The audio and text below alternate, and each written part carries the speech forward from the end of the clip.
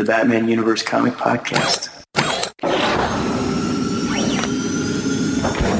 Hey, this is Scott Snyder. Hi, this is Denny O'Neil. My name is Neil Adams. And this is Paul Dini. Hi, my name's Dan DiDio. This is Kevin Conroy. Hey, this is Francis Manipul. Hi, this is Jim Lee, and you're listening to the Batman Universe Comic Podcast.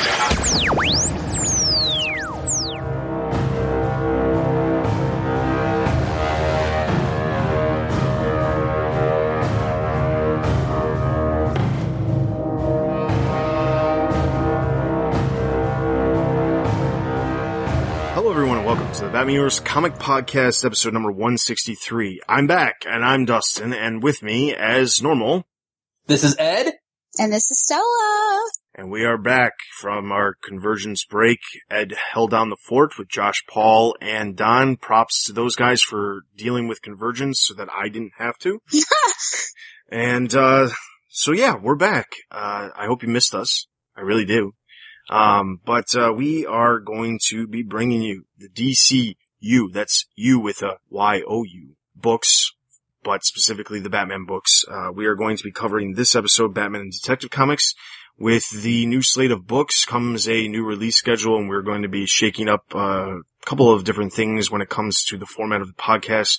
We're going to be specifically spending a little bit more time with the DC Spotlight, specifically TBU Spotlight, with all of the books that deal with the Batman Universe characters. We're spending a lot more time on that, so you guys get the bullet points of everything else that's happening in the DC/Batman Universe. In addition to that, we welcome listener feedback. I know Convergence was a little light on listener feedback. I feel like everybody took a break along with myself and Stella with Convergence, and you guys weren't really caring about Convergence that much, but we welcome listener feedback. We'll still be covering that as we go forward. But as always, let's start out with comic news. I want information, and I'll get it any way I please. So over the past 2 weeks, I'll tell you, there really hasn't been a whole lot that's happened. We have some DC All Access videos and some other DC videos on the website for you to check out.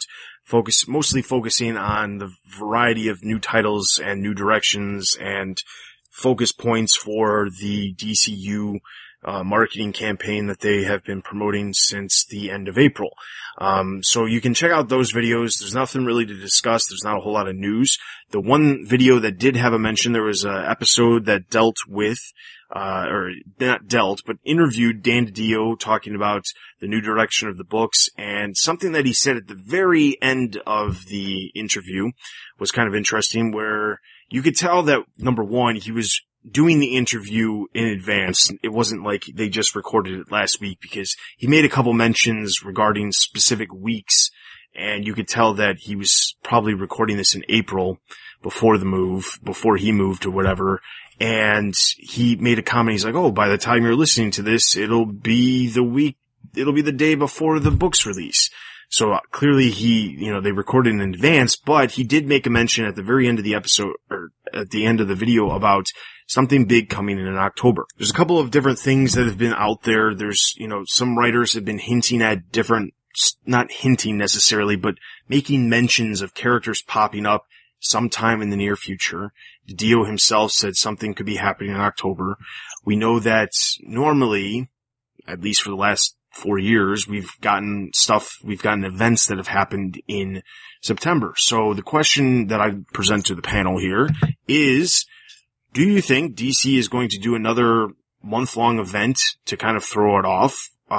Similar to Future's End or Villains Month or Zero Month or whatever they want to, all these different events that they've had? Or do you think that they're going to treat Convergence, as it just happened, as their break? Well, I think there's two distinct answers here, which is what do I think they'll do and what do I think they should do. I would think with just having the 2-month break of Convergence, one of the things that we always complain, maybe too strong a word, but something we always point out is the fact that it really is distracting when you're in the middle of a story arc to have to take a month off. It was extra distracting with Convergence to have to take 2 months off, but there was a big relaunch coming, so I guess I'll forgive them for it. That being said, I think that they probably will do something. I hope that they try to tie it a little more into continuity. Maybe instead of having something that's totally divorced, we could have an event that is maybe an ongoing event that kind of happens to everyone all at once. But I do feel that you're probably going to get, again, I have no idea what it will be, but I'm pretty sure we're going to get something. Yeah, I mean, I hope that we don't have an event because I think it would be too soon. And it's funny because you talk about Convergence, of course, and I almost think that Eternal in itself was almost an event. And obviously that ran for a much longer time than Convergence did. But it was touted as being this huge thing, and then we had this ending. And so I think, if we're going to have a break, they're going to have a break between Eternal #1, Eternal #2.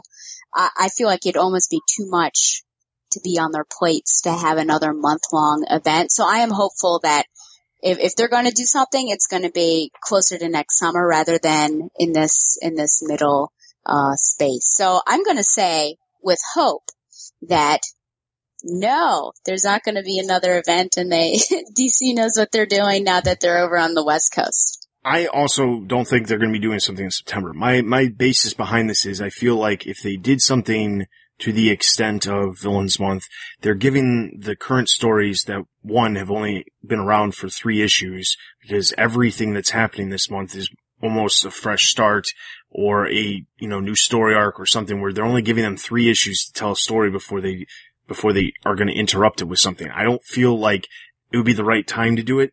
Honestly, now the thing is, outside of, the crazy covers, Villains, those event months, they haven't, they do it as a marketing thing. They do it as a way to sell a bunch of copies. They have, that's what they do. I don't feel like after Convergence, the main series, was the only title in the last 2 months that was in the top 10 for DC. All of the other supporting books were not anywhere near the top 10. So, the thing is, it just makes no sense for them to do another large event like this so soon. My thing is, this thing that could be coming in October feels like another, not refresh, but another set of books. I feel like if you look at the timing of it, it'll be 4 months into this new group of books. Conveniently, the 6-issue miniseries like Batmite and Harley Quinn, Power Girl, they'll be 4 issues in.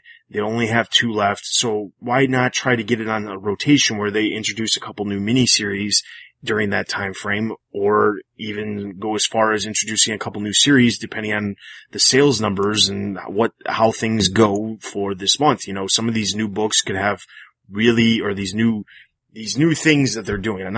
I keep saying books, but I mean direction, because there's books that, like, specifically within the Batman universe that have been doing new directions for quite some time, but they're still doing it, but they're just doing it a little bit, they're just promoting it a little bit better this time around with Gotham Academy and Batgirl and Black Canary. But, with some of these miniseries ending, I think it would be a perfect time for them to introduce a couple new miniseries. I'm really liking the idea that, and I said this before on a previous episode, that they are going back to the ability to do miniseries, because it was so long that we've gone with no miniseries that had any relevance, and sometimes there's these characters really can't hold a book for longer than 6 issues. And then we've seen that multiple times where books will get made and then they'll end before they hit even 10, 12 issues. It just happened last year. So that being said, I think that that's what the direction they're going to go. They're probably going to introduce a couple new series. We know that Dark Knight 3 has been announced for October. It's at least scheduled, supposed to be coming out in October. I've actually seen Brian Azzarello tweeting about the fact that he's been working with Frank Miller, and they've been having some good work sessions, is the way he put it, at least. So, we know something's going to happen. If they get into this set where it's like every 4 months they introduce a new little group of books, that's, only 3 times a year they're doing it. That's not so bad. It's better. They're pretty much already doing something similar to that when they do, the spring break where they have a bunch of, they introduce a new set of books, and then they do it right after September normally too. So by all means, I'm completely fine with it if they want to do that. And then, every 4 months we get a new group of miniseries. There's not going to be that much overlap. So I think it could be really good. The other thing, defending some of the stuff that could be happening come, October, is that we know that we don't know how many issues Snyder's telling his story in Batman. We don't know exactly how long this story is supposed to be. We were told by him, but we've been told by him before that the stories that he's doing after Endgame were supposed to be shorter, not as long. And at least the hint at the very end of Batman number 41 leads us to believe that maybe he is on a fast track towards something. But that aside, until we get to the review, we know that he and Capullo are they're only contracted through issue 50. Now, issue 50 actually isn't going to come out until, sometime next year, so we don't have to sit there and think about where they're going. But one of the things that's a little bit more interesting is the team on Detective Comics. Francis Manapul and Brian Buccellato. Francis Manapul was doing the art, and if you hadn't noticed, for whatever reason, when you opened up Detective Comics number 41, Manapul's not doing the art. They replaced him with Fernando Blanco, who did a lot of the work in Batman Eternal. Now, I don't know if there's a specific reason behind that. I mean, a lot of the really good part of Detective Comics was Manapul's art. Not complaining about Blanco's art. I still like his art. I liked it in Eternal, and he did a decent job, but it's not Manapul. Yeah. Now, I don't normally do this, but I just wanted to point out there's a website out there called GothamSpoilers.com, and a guy named Fizz runs the site, and he, every once in a while, deduces some information about changes coming to the Bat line ahead of time. And one of the things he posted up within the last couple of weeks was talking about this Detective Comics switch up. And he has a couple of different points that he points out. The first one is Detective Comics number 41. It was solicited with Francis Manapul, but now it's Fernando Blanco. And 42 and 43 have also changed to Fernando Blanco, even though they were both solicited with Manapul doing the art as well. The second thing is, Manapul posted to his Instagram a shot of Detective Comics with the caption "Curtain Call." And then the last thing that he points out, he says that, if the creative team's final issue is in September, that would give the team 4 issues to tell their story. That means the new team would be coming back be coming onto the book in October. That's the same month Mystic U got pushed back to, which was another title that DC was going to release but didn't. And that's also there's also another title called Dark Universe that they've been talking about as well. So there could be another wave of books, as we talked about. And then DiDio obviously then went on to say that something that's coming in October as well. Now, Peter Tomasi is also, as we talked about in a previous episode, he's also working on 2 unannounced projects that would be launching in October, as he actually said. But who knows what actually is happening? I mean, we could get Batman Eternal as early as October too. I mean, that could be one of these projects that Tomasi's working on, or he could be coming on to Detective Comics. I mean, there's a lot of different things going on. I just wanted to give props to Fizz over at GothamSpoilers.com, because I saw some of this stuff with Detective Comics, but he put together a lot more than I could have. And, it's damning evidence. It's sad too. Buccellato and Manapul were doing a really good job on Detective.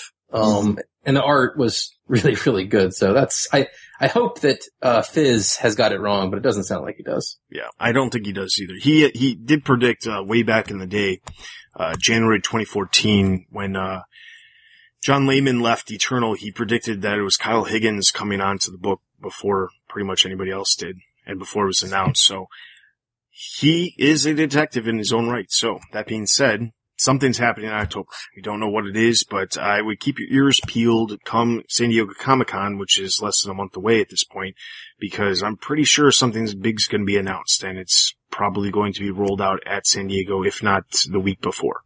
So now, do you think that they're going to do different continuities in books? Like, now that they've reopened the door with that, with Convergence, do you think we could get like a pre-New 52 Bat book? Could be any character, or do you think that they're going to stick with the current continuity for the book? See, I think the thing is, they're going to have to test it out somewhere. And we all know that the Batman universe is basically the litmus paper of the DC universe when it comes to testing things out. I mean, you look at pre-New 52, you look at the books that DC was releasing, and the Batman universe shuffled everything up with ending tons of series that had been running for, 15 plus years with Robin, Nightwing, Birds of Prey, ending these books, running Battle for the Cowl as an event, and then coming back and renumbering everything, and then, wait, what happens a little bit of time later? Suddenly they do the entire thing with the entire DC Universe line. Just last October, they launched these New Direction books with Gotham Academy and Batgirl, show the variety that they can have, but within the Batman universe. And then what happens? Here we are, less than a year later, and DC has done the thing across the entire DC universe where they're trying out all kinds of different things. So we know that the Batman universe is the litmus paper. So I mean, it's very well possible that come October, it's entirely possible that they could do something like that within the Batman universe. The issue I feel that could hinder that is that unless they introduce new series, which I'm not sure how many more Bat books they can really, I mean, honestly, at this point, it's a good point, yeah. At least a quarter of the books that DC releases is Batman related or Batman characters. So there's a small problem with, I don't know how many more they can actually release, but outside of how many more, the other problem is I don't see them ending any books. I mean, Gotham by Midnight, I don't get me wrong, I'm enjoying Gotham by Midnight, but it's a different type of book, and some of the darker stuff that DC's done hasn't really been successful. So I mean, that could be the one book out of the group that's currently being released that could potentially get canceled. But I feel like all the books that are starting new number ones this month, like We Are Robin or Robin Son of Batman or even Black Canary or Red Hood and Arsenal, I feel like those books that just got new number ones, I don't feel like 4 months is really going to be enough time. Now, don't get me wrong, we've seen books canceled in 4 months, but I don't feel like preparing for it, they're going to run a book for only 4 issues and then cancel it before October. It's just too soon. So I don't know how many books they could get rid of outside of maybe Gotham by Midnight within the Batman universe to actually open up space for more books without just releasing more. If they do release more, there was a comment that Zedillo said in that same interview on DC All Access where he talks about one of the things that they've talked about is because of the end of Convergence, they can definitely tell stories from all these different continuities because all these continuities still exist. But they would have to figure out some way of numbering it so that, or not numbering it, but like making it obvious that this is not this continuity, it's a different one. Now, when he said that, I thought, okay, yeah, that makes sense because, I mean, like, hey, you could be somebody who only wants to read pre-New 52, pre-Flashpoint DC Universe. You could be someone who wants to read, classic Silver Age stuff from pre-Crisis. I mean, there's all kinds of different versions of the DC Universe that you might want to read. It's trying to figure out what could actually be successful. But the only way I feel that you can make it successful is by having at least like 4 books as part of one continuity. So you have 4 books coming out per month. Each book tells a story from a certain aspect of the universe. And, it's all that same thing. One title telling one story.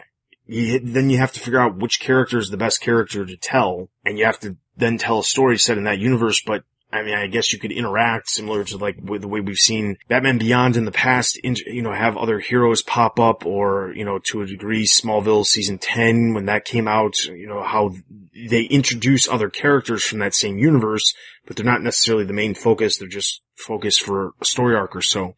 I guess you could do that, but I don't feel like that would really do a universe justice, especially. So you're talking about a shared continuity of a non-continuity book. Yeah. I know, it's a little nuts. It's a good idea, but yeah, it's just a mouthful, that's all. But I mean, that, I honestly don't feel like, because how could you really sit there and say, oh, here's the one book you can read if you want to read pre-crisis stuff. But that the people who want to read pre-crisis stuff isn't necessarily going to want to read that one character. They'd want to read a group of the characters because, or a specific character, but that has to be that character. Maybe like an Earth 2 book where you just call it pre-crisis? I don't know. I mean, they have Earth 2 Society, which, I mean, it's its own book, and honestly, when you look at it, Earth 2 pre-New 52, or, pre-Convergence, Earth 2 World's End, and Earth 2. Oh my gosh. Yeah. No, it's getting nuts. If you look at Earth 2 and Earth 2 World's End was a weekly, and it tied in with the events that was occurring in Earth 2. So, I mean, within those 2 titles, you had 5 books coming out per month on average. So, I mean, you could tell a story within that universe. I mean, you could do that. I guess maybe that'll be the direction they go. Like, do something where they start doing a bunch of weekly series instead of doing a lot of monthly books. I don't know. But I think something like that, like if you did something where it was a weekly, you could do a continuity and just have it one book. Yeah, no, I think it'd be easy to do like a pre-New 52 post-Flashpoint, post-Convergence, pre-Crisis book like that. Yeah. Yeah. Helpful. Sure, why not? But anyway, so that's the news. There's not a whole lot of news, because most of the time late June, early July normally is kind of like a weak time for news, just because everything happens right before Comic-Con or right at Comic-Con. Comic-Con happens to be at the beginning of July this month, so I would assume probably not by the next episode, but the episode that we do, for Comic-Con is going to be a ton of news, because I feel like they're going to do this. They're going to be announcing some of this stuff.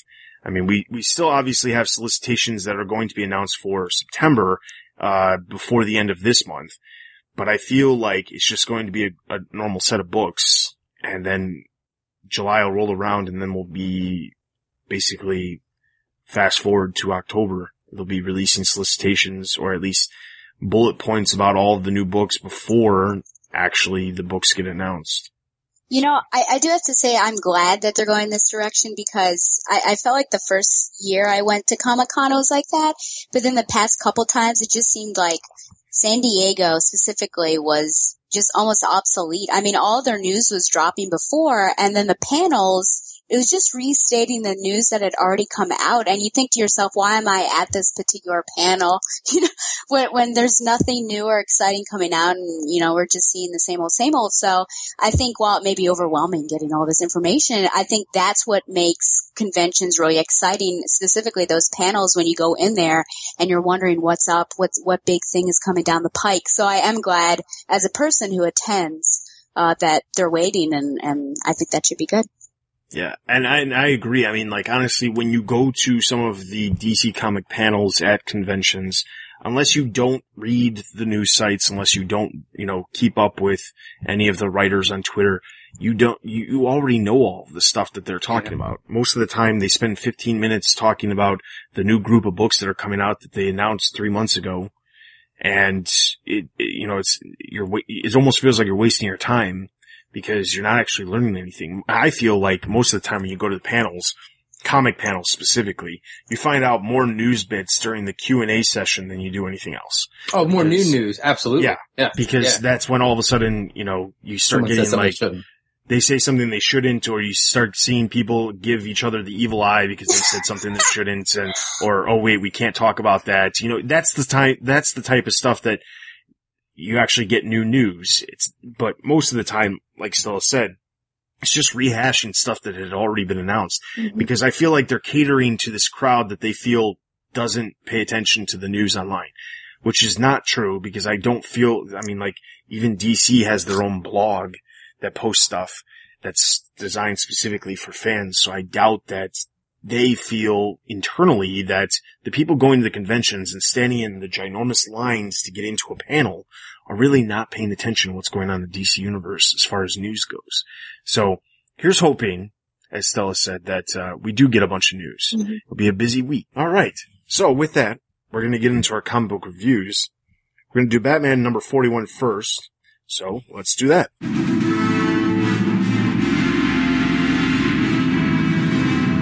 Batman number 41, Super Heavy Part 1, writer Scott Snyder, artist Greg Capullo.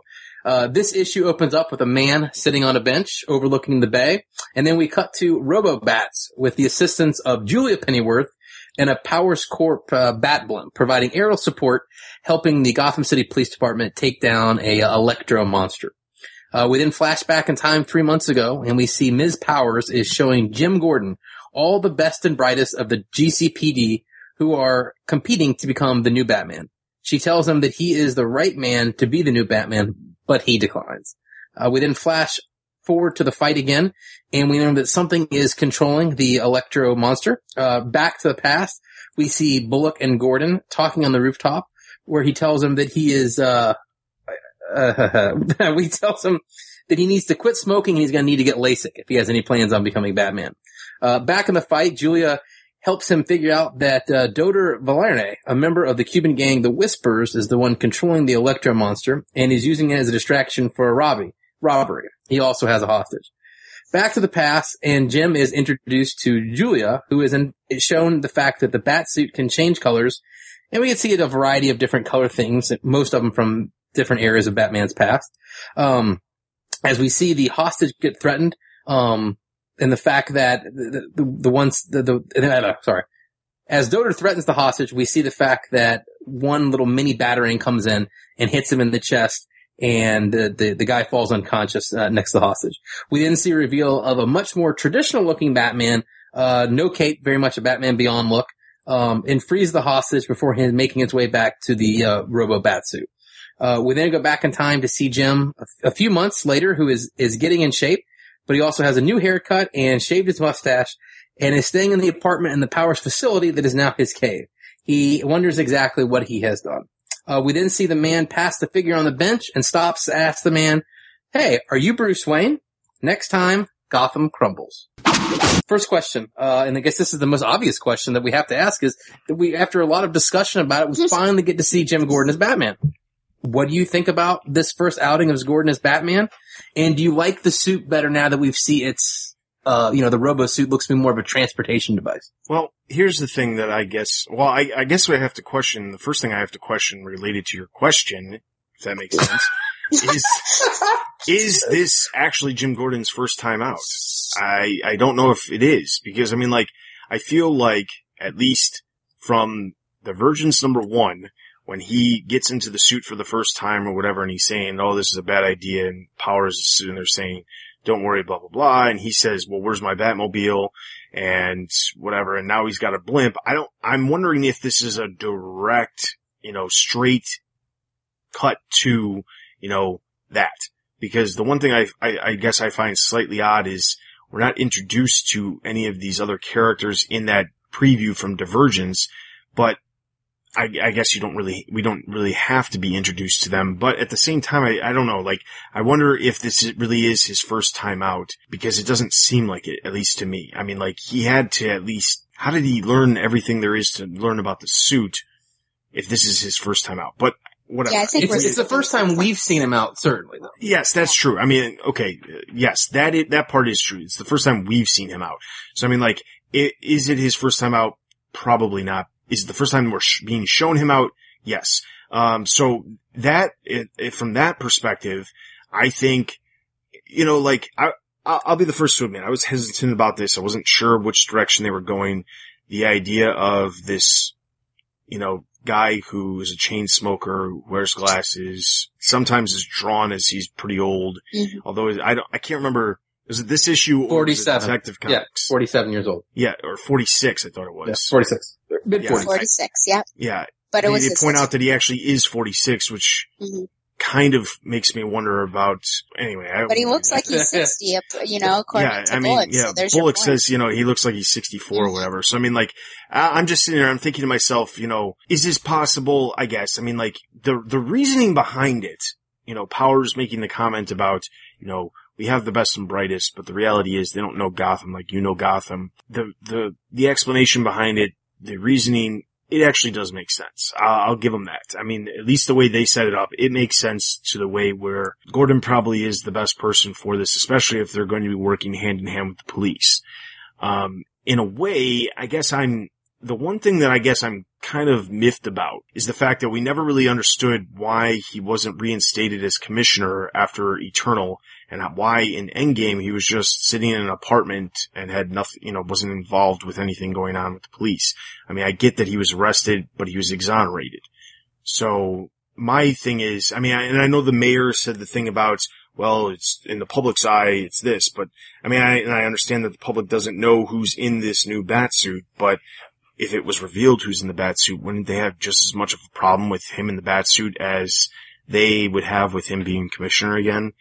But I know I'm getting completely off the topic. I thought first time we've seen him out, it was better than I expected. I do want to address, why isn't he commissioner? And I think even though someone is exonerated, I think there's still that sort of smear or smudge on their jacket. Even if it's, completely cleared, people I think still have sort of a negative perspective of you, like, oh, he was in doubt at some point. So I think from a public relations aspect, it makes sense that right now he's been somewhat pushed to the side, and the role that Maggie had in Eternal, which I'm glad that Maggie was able to be put in this position because she was really a strong character in Eternal and was keeping to the right, whereas all this other stuff is going haywire. So I'm glad she has that. But I think PR-wise, I think it makes sense. Agree completely. I agree completely with that. I just feel like it wasn't explained. Yeah. Like, they never even showed a page with him, like, going to the GCPD or him having a discussion with Sawyer or anything. Like, it's just basically like, you're a bum who sits at home now, and now you're a bum who is going to be in a bat suit. But did we kind of cover some of that in Endgame? Because in Endgame, it was after Eternal and he wasn't the commissioner either. Right. But it was, they didn't really introduce him until halfway through Endgame. True. Because in Eternal, they hadn't revealed that he got out of prison yet. Once they revealed that he got out of prison, then he showed up in Endgame, and then it was, he was helping out Batman, which was great. The last page of Eternal was him standing tall on the side of the building with Batman and saying, let's get to work. What were they getting to work on if he wasn't working for the police anymore? They never really delved into that. That was my concern. Well, they're making gingerbread houses together. I guess. Everybody wants a good gingerbread house.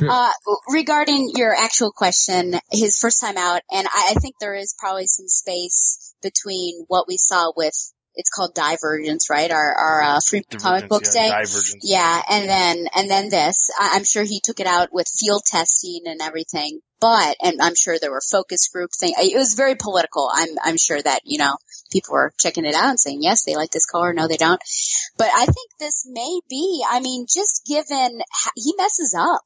And I like that. I think that's an endearing quality for me when I'm watching heroes on screen or in here. The first time they go out, if they can get stuff done correctly the first time, I feel like that's a little unbelievable, because I really think that heroes, when they're starting out, it's not like they were born to be one, so they go out there and they know everything and they're perfect. They really have to grow, and he has to take his experience as a cop, and with this new tech suit, however many times he may have been working with it, once you're put into a real life situation with bad guy and haywire things, it's gonna throw you for a loop. So I like that he was sort of tossed around. He doesn't get out of the way when I'm like, why, there's a tractor trailer coming from you. How do you not see that? So I am actually glad that he messes up. And the suit itself, Ed, you said, it's more of like what? You called the suit more of the bat suit, the robo bat suit almost seems like a mode of transportation now. Yes, but, and I would almost agree, because that's an interesting thought about that. Now I have to say his actual, if we call it like the Batman suit, the one that he steps out of, or he's covered in black, I love that design, that suit design. It's just so simple, being all black with the yellow symbol on his chest. I love it. And the fact that his belt is like slung sort of like a Westerner rather than, Batman. I feel like I feel like his robo suit is the actual suit, just because he doesn't really do much in his other bat suit except for zap the other guy. And I think that goes along the lines of he is older and he's not as physically capable. So if he can get out and do some damage in this, street clothes, we'll call them, it's only going to be if there's minimal chance of him actually having to engage in hand-to-hand combat. But I think in all other cases and all other aspects, he's going to be in that suit. So it may get him around, but I think because he's not the best fighter, he's going to stay in that suit unless the occasion calls for it. But I absolutely love, and it's funny because we were making fun of the bunny ears, and they talk about that in the actual comic. So I don't know if Snyder rewrote in order to. I feel like they did. Yeah. Because like it's referred to as the Robo Bat Bunny. Yes. So that's yeah. great. As a writer who can kind of take that and roll with it and not be bristled, I think that's great. But I absolutely love his Batman street clothes, as I'll call them. I think it's an awesome design. one thing I gotta point out though, I gotta say, when it comes to that suit, I'm wondering the capabilities of the suit. Like, they showed some of the things with you could camouflage and they could change the color scheme on the suit. And they've shown some of the things that the suit can do, but there's a huge glaring issue with the suit, other than, and its mobility. I mean, like, the thing is, as he points out himself, the reason he gets out of the suit, which, by the way, the suit reminds me of, if anybody plays, Call of Duty Advanced Warfare, it reminds me of a Goliath suit, for anybody who knows what I'm talking about out there, where the suit basically just opens up and you get inside and then it surrounds you. But the suit, it's too big to fit into buildings, because he says he had to get out of the suit to get into that building where that guy was. The suit plunges towards the ground, not flies, doesn't have a jetpack or anything like that. So, like, how does the suit move around? It's not like a grappling hook is going to shoot out and be able to, he's not going to be able to swing from building to building. He basically can walk on the ground and drop from the sky. But he's still got to get back up to that blimp, or he's just going to have to, I don't know, like, there's the mobility aspect of it makes a very less sense. I mean, I get that it's basically an outer suit for him to be working in, and he can fight in, and it's like an armor suit. But when it comes to the actual mobility of it, I feel like it's a little hindering. I think this is good for Gordon's first time out, and I kind of agree with Dustin. I was not sold on this before it started. I was open-minded, but I wasn't sure where it was going to go. I like the way this came out. I like the way we see it. Gordon seems to be both, experienced like he would be, but inexperienced at fighting in this style. The scene with Bullock is fun. So no, I think this is a good, I don't know if this is Gordon's first time, and it's probably not the first time in the suit. He may have done some training, but this is the first time we're presented with him. And I do think it's interesting to see him out there. I do agree with Stella too. I love this Batman street clothes in it, because I don't think that anybody wanted to see the mech suit the entire time. So I do like the fact we have this alternative mode, much more slimmer type, traditional bat suit. So I'm really glad we got that, because I think that if we had the, robo suit the entire time, it could get overwhelming. The other thing is, the only member of any type of reoccurring Batcast that we see here is Julia Pennyworth, who is now apparently working for the Powers Corporation. Just your thoughts on... Perry. Yes, she's not using her full name either. Mm-hmm. So what do we think Julia is doing here? Do we think that she is just on board because she wants to be close to help with the Batman program, or do we all kind of agree that this is some kind of spy mission for Alfred / Bruce / somebody else? I wouldn't go as far as to say it's for Bruce, because I still feel like, I'm sure we'll talk about it, but I still feel like everybody as part of the Bat family is under the assumption that he's dead. I mean, like, they've played it out in a variety of different books that they all believe that he's dead. So the thing is, to me, I do feel like she's a plant. I really do. I mean, but I feel like because Lucius Fox is name dropped and she was recommended by Lucius Fox, it might be a plant on that aspect. Also possibly Alfred.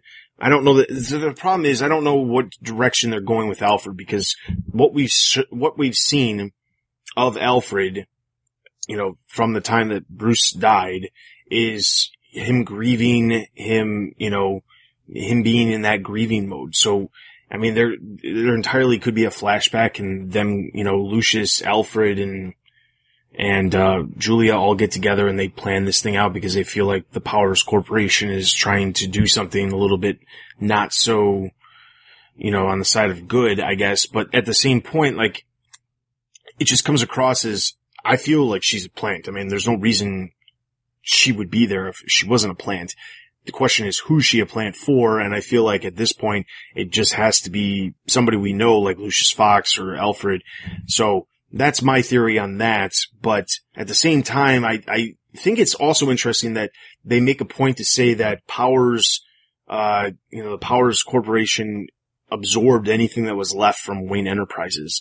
I think that's interesting because that's almost like foreshadowing what happens in Batman Beyond, because that it's, Wayne Powers or Powers Wayne or whatever the heck the company's called in Batman Beyond universe. That's what it is. So I think it's interesting that they're going that route, but I still feel no matter what happens, I still feel the Powers Corporation is a little shady. You know, it's funny, Ed, when I was reading this and she popped up, I thought about you because I remember when we were talking about Julia and the bat suit. I'm not sure if it was for Divergence or not. The question was laid out, you know, what is Julia going to do next with this bat suit? And you said something like, well, she kind of has to get involved somehow. And so he thought later down the pike she would pop up. And I thought it was just funny that, well, she pops up right now. Quickly. Yeah. So we didn't have to worry about that. You know, to be honest, I feel like Alfred's character, probably couldn't give a lick. About this. I feel like where we left him psychologically and emotionally, you know, not even considering other people that may need to be healed in the Batman family and just being done with it. I think he's washed his hands of all sorts of Batman, items, anything dealing with him. And because he was very stubborn, I think, and I called him childish in Batman 40, I guess it was. So I don't think, if she's taking orders from anyone, I don't think it's him. I don't know what he's doing right now, but I don't think he's doing anything productive. I could see her honestly being here on her own, because she seems like the type of person who, when you have her allegiance and her trust, she's not going to let that go. And it took a while to get there, but I think then she really started to believe in the Batman mission. And I think if I were to put myself in Julia's shoes, I think anyone or any program coming around that is going to take on the title of Batman, I would be instantly distrustful of it. And I would want to be a part of it to see where is this going, and to also be sure that his actual name is not besmirched. So I almost feel like it's of her own volition that she sort of sneaked her way in there. But I think that since Lucius Fox was in fact name dropped, she had to have some connections with that. So perhaps they're on the same page. But I don't think it's too far to say that she's not under anyone's control, but she's doing this for herself. But I do think that she may be mistrustful of the people that are working. Yeah, especially since the fact that when she first got brought into an Eternal, she was initially distrustful, even Bruce and her father, Alfred. Yep. So I think that's her nature. I think that's very much the key of it here. I think she probably got Lucius to drop a good word to get her in there.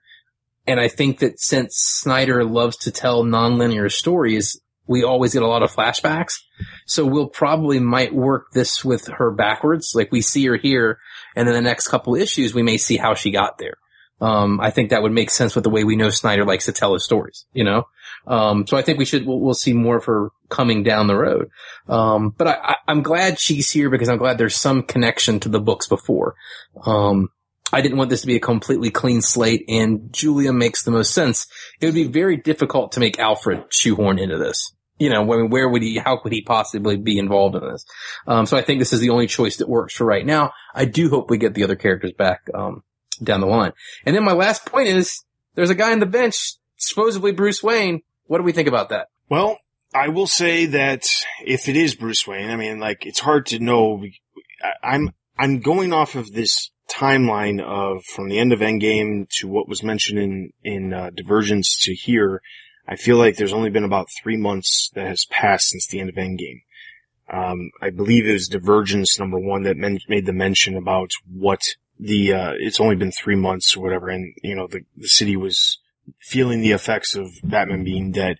I feel like if 3 months have gone by, I mean, it's entirely possible for Bruce to grow a full beard, as we see in that last panel. You don't see it full on, but you can tell that he's got a full beard going on. It's hard to say, because I feel like in one way, it's basically Snyder letting everybody know, listen, I didn't really kill him. He's still here. And the thing was, there was some people who believed in that Divergence, and also at the very end of the last issue, Batman #40, where there was a boy walking with a jacket and the Robin symbol on the jacket, and there was a man, he was all bandaged up. There were some people who believed that was Bruce Wayne with Damian, and there were some people who didn't. And Snyder himself said in an interview, no, that is not Bruce Wayne. That is just somebody, and the Robin symbol is there as a kind of, throw to the upcoming We Are Robin series. That's what he said. Then publicity. What? I said publicity. Yes, publicity. I suppose thought she said so. Felicity. Sorry. What's that got to do with anything? Yeah. Sorry, go ahead.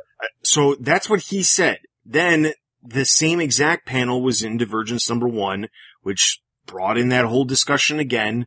I believe Josh Paul made a mention about it on the Comic Cast when you guys were talking about those issues.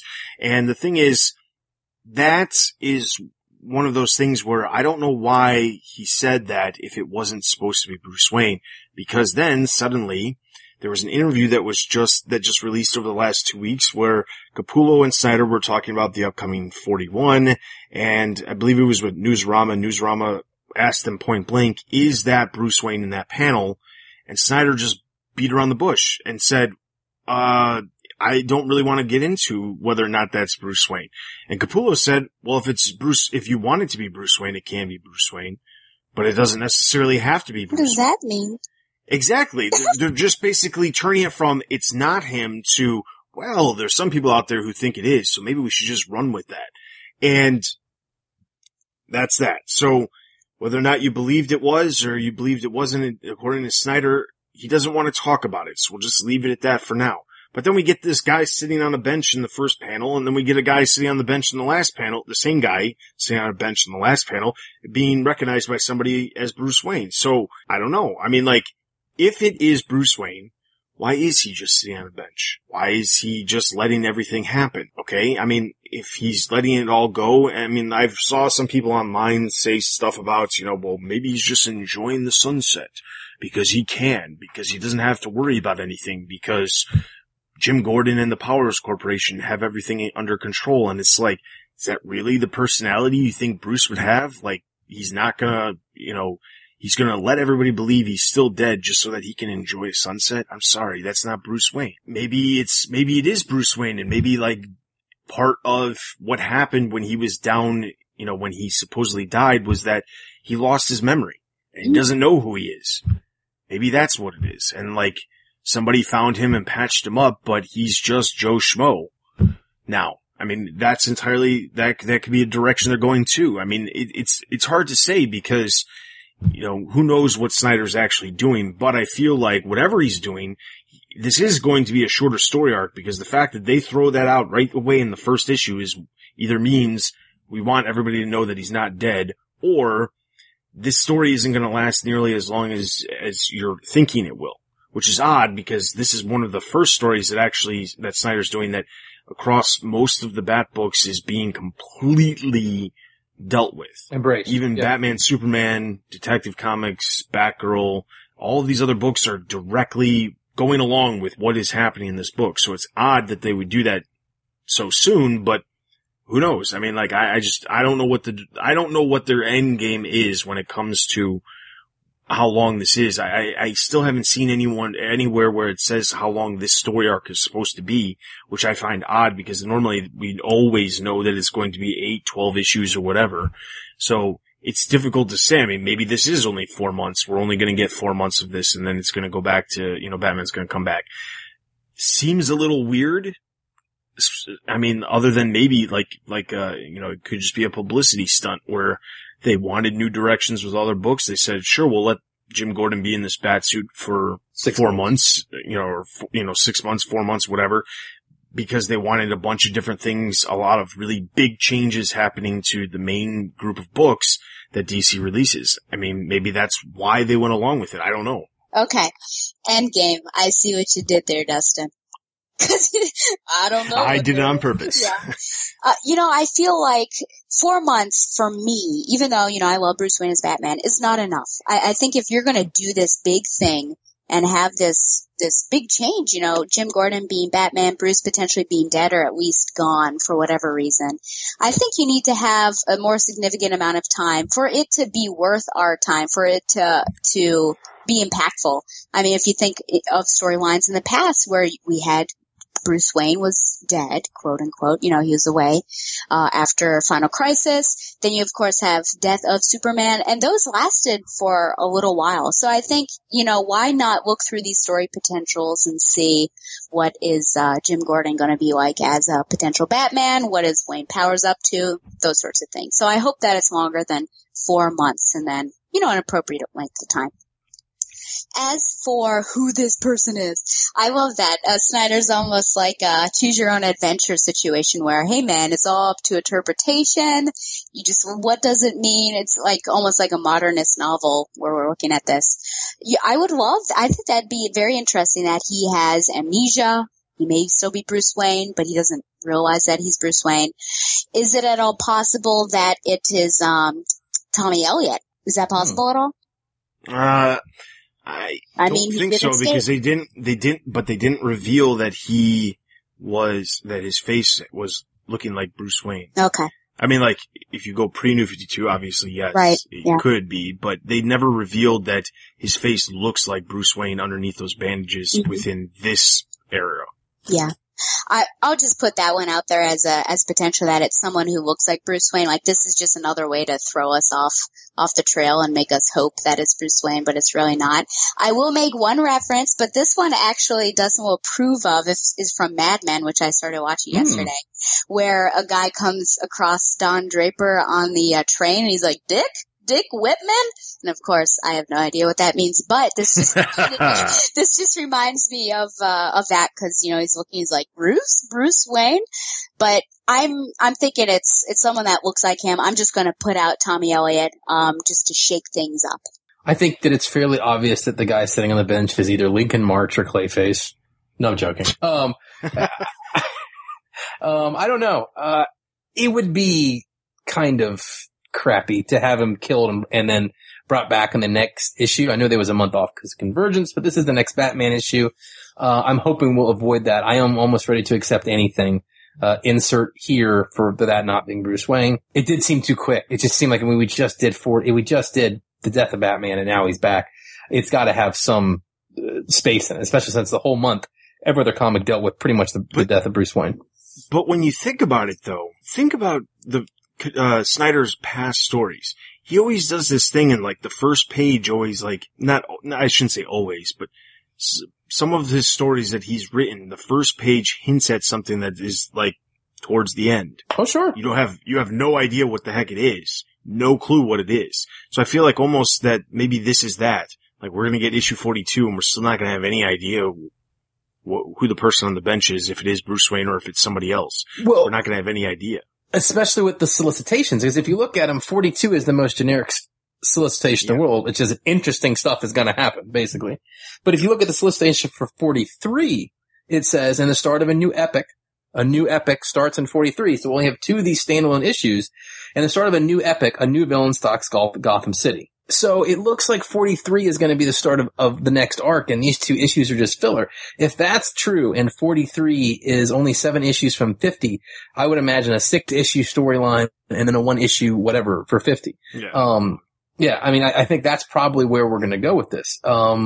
So I don't know. I hope it's not Bruce. I agree with you though that Snyder loves to set stuff up. That's why I kind of was talking about Julia the way we were, which was, we'll find out how she got her powers. He always does this. How many times have we done this? We get into a new Snyder story and we instantly read the first issue and we say, these are 5 things he skipped. And by the end of it, it's always, you know what I'm saying? Oh yeah. Like he does it all the time. You're like, what happened about this? We didn't tell us about this. But by the end of the story, he's always wrapped it up.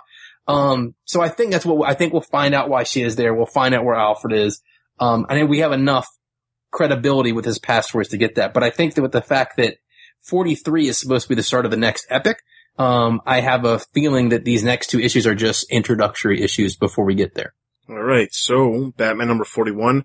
The one thing I just want to add very quickly, as far as the arc goes, typical Greg Capullo, except for one thing. Maggie Sawyer. I don't know what it was, but she was drawn, like, until they said her name in the next panel, I looked at it and thought, oh, it's a man. And then the next panel, it was, this is Maggie Sawyer. I'm not kidding. Look at Maggie Sawyer, drawn by Capullo. For whatever reason, her hair is cut like a man's, and she's drawn as if she's a frail Jim Gordon, in my opinion. Do you think the reason is because the design of the CEO of of Powers is looks like Maggie Sawyer. So they tried to. I mean, that could be entirely possible, but when we get over into Detective Comics, she doesn't look like, they don't show, now that I'm thinking about it, I don't think we see Powers at all in the pages of Detective Comics, but we see Maggie Sawyer. She just looks like a normal girl, with hair, like a normal haircut on a girl, not, a shaved on the sides haircut like we see in that. I don't know. It just, to me, Maggie Sawyer looked like a man. I don't know. I'm hoping that's not because she's a lesbian, Capullo decided to draw her like that. I really hope that's not the case. Because that's not how she's been portrayed in any other book. No. And there's plenty of other books out there that Maggie Sawyer's appeared in since even the New 52 started. So I would hope that that's not the reason, but it just feels like it's such a drastic difference from just a normal female and I get what you're saying about, the haircut color and body type is probably the same as what we normally see as Maggie Sawyer and what we are being shown by Capullo with Gary Powers, but I really hope that she wasn't drawn like that for that specific reason, because she doesn't look like Maggie Sawyer. So that was my one complaint. I'll leave it at that. I actually, like I said, pleasantly surprised by this. I don't know how long this is going to last. I feel like this was setting it up just as the Divergence was setting it up, and, maybe it will be, two quick issues and he really is going to be telling short story arcs. I think it would be way too quick if Bruce came back by August, but who knows? We'll just have to wait and see as far as that goes. But for the first issue, they did plenty of setup. They, gave it plenty of different explanation about certain things, but at the same time, we had Jim Gordon defeating a villain in one issue. So, they did a decent job in this issue. 4 out of 5 batarangs. I really enjoyed it. I'm going to give it 4 out of 5 as well. Sounds right. I actually really, really enjoyed it, and I'm going to give it a 4.5 out of 5. All right. And over on the website, Corbin gave it 4 out of 5 batarangs. So that's going to give Batman number 41 a total of 4 out of 5 batarangs. All right. So let's move into our next book, Detective Comics number 41.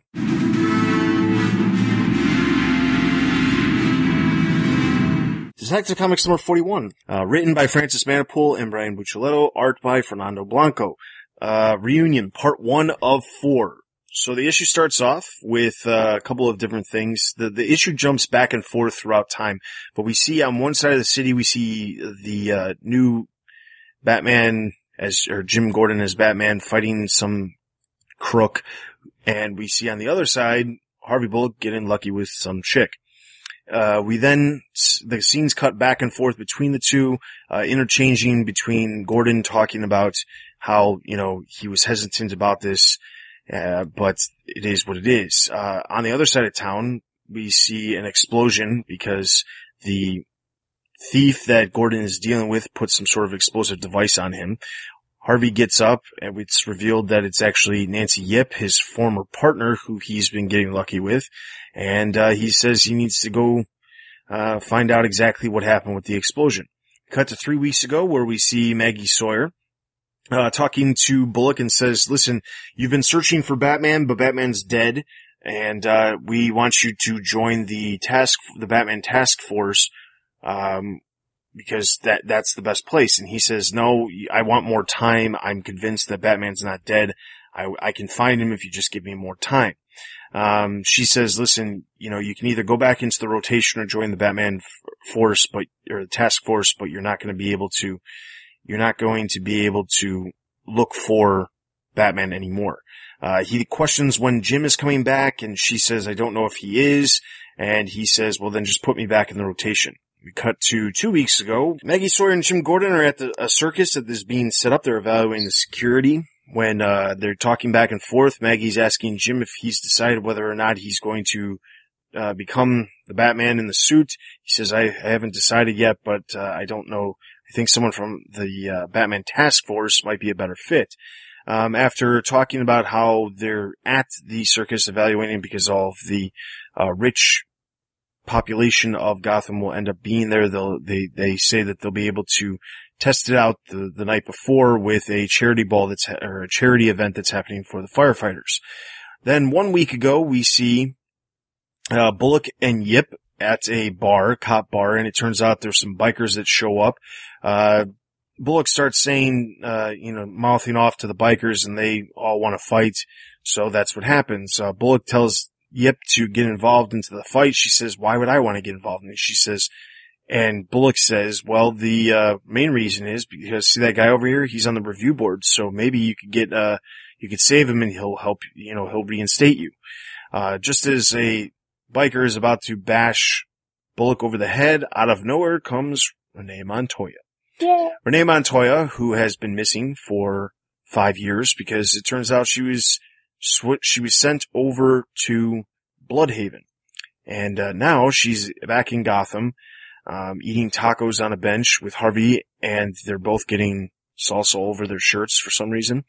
I thought that was blood from the blood. fight. It is blood. Now that I'm thinking about it, it's blood. I don't know why I said that. I was thinking like, wow, they're eating messy tacos. Anyway, she's back in town. She's explaining why she's back in town, and she says, the reason I'm back is because I was asked to join the Batman Task Force. You should join too. And he says, I don't want to join. I don't want to be part of the cleanup crew for this new Batman. Nancy Yip excuses herself, says she's going to go catch a cab, go downtown.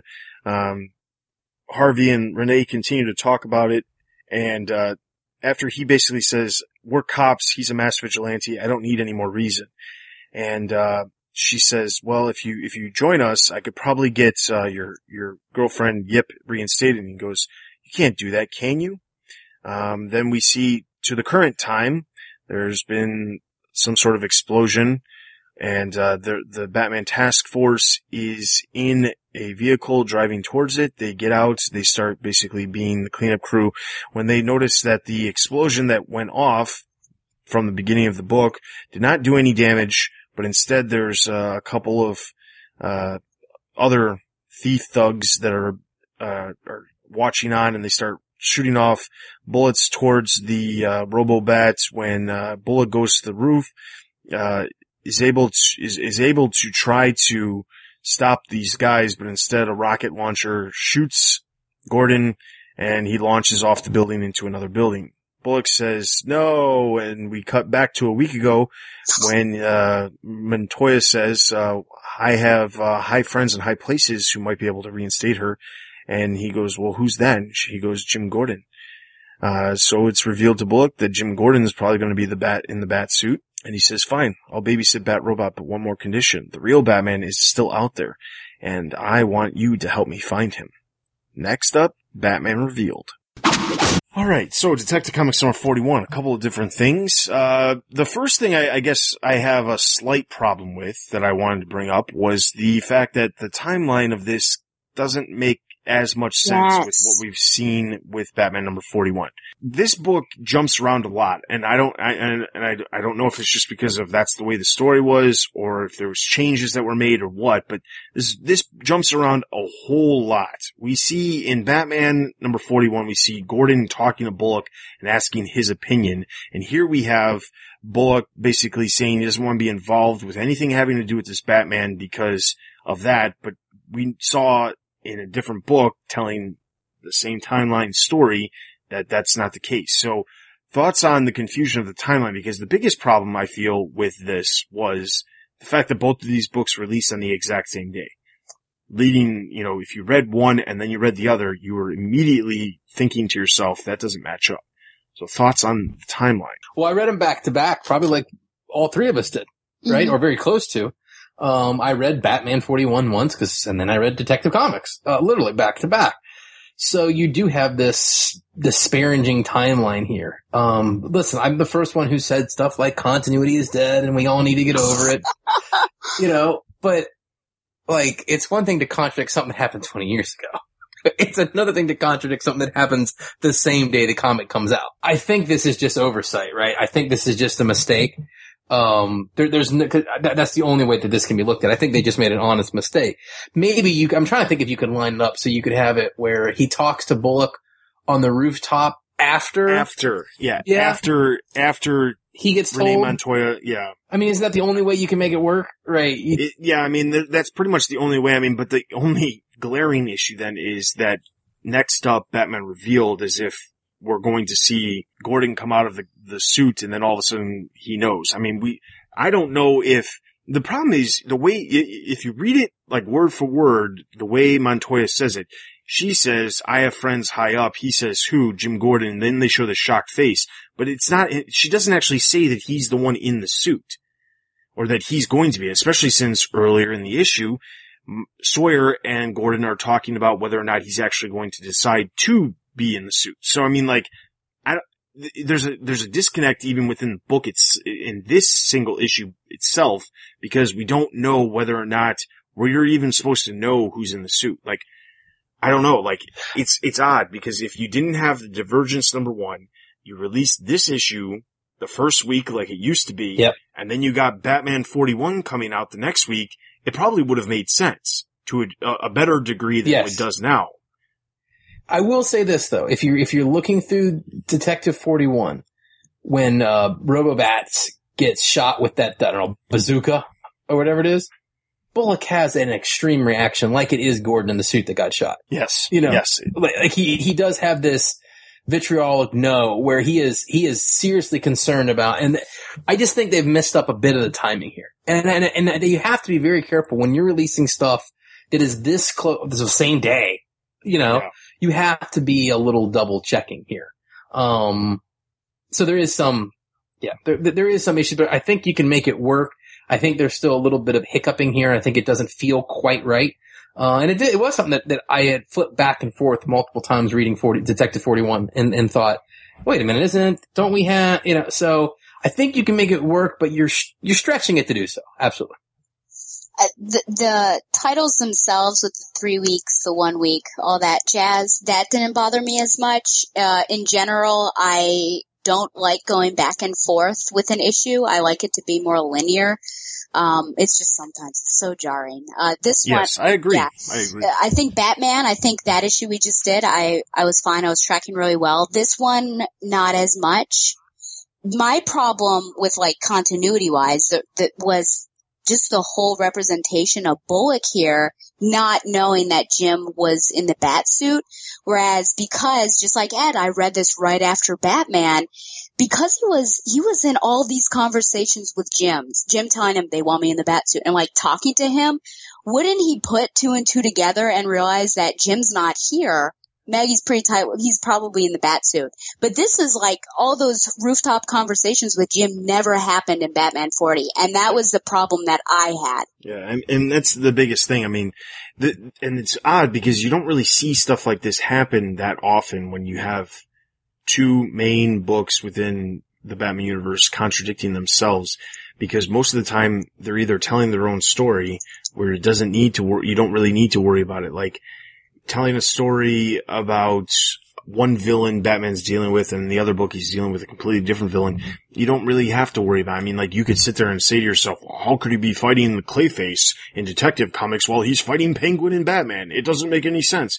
But it's 2 different books, so they don't have to be happening at the exact same time.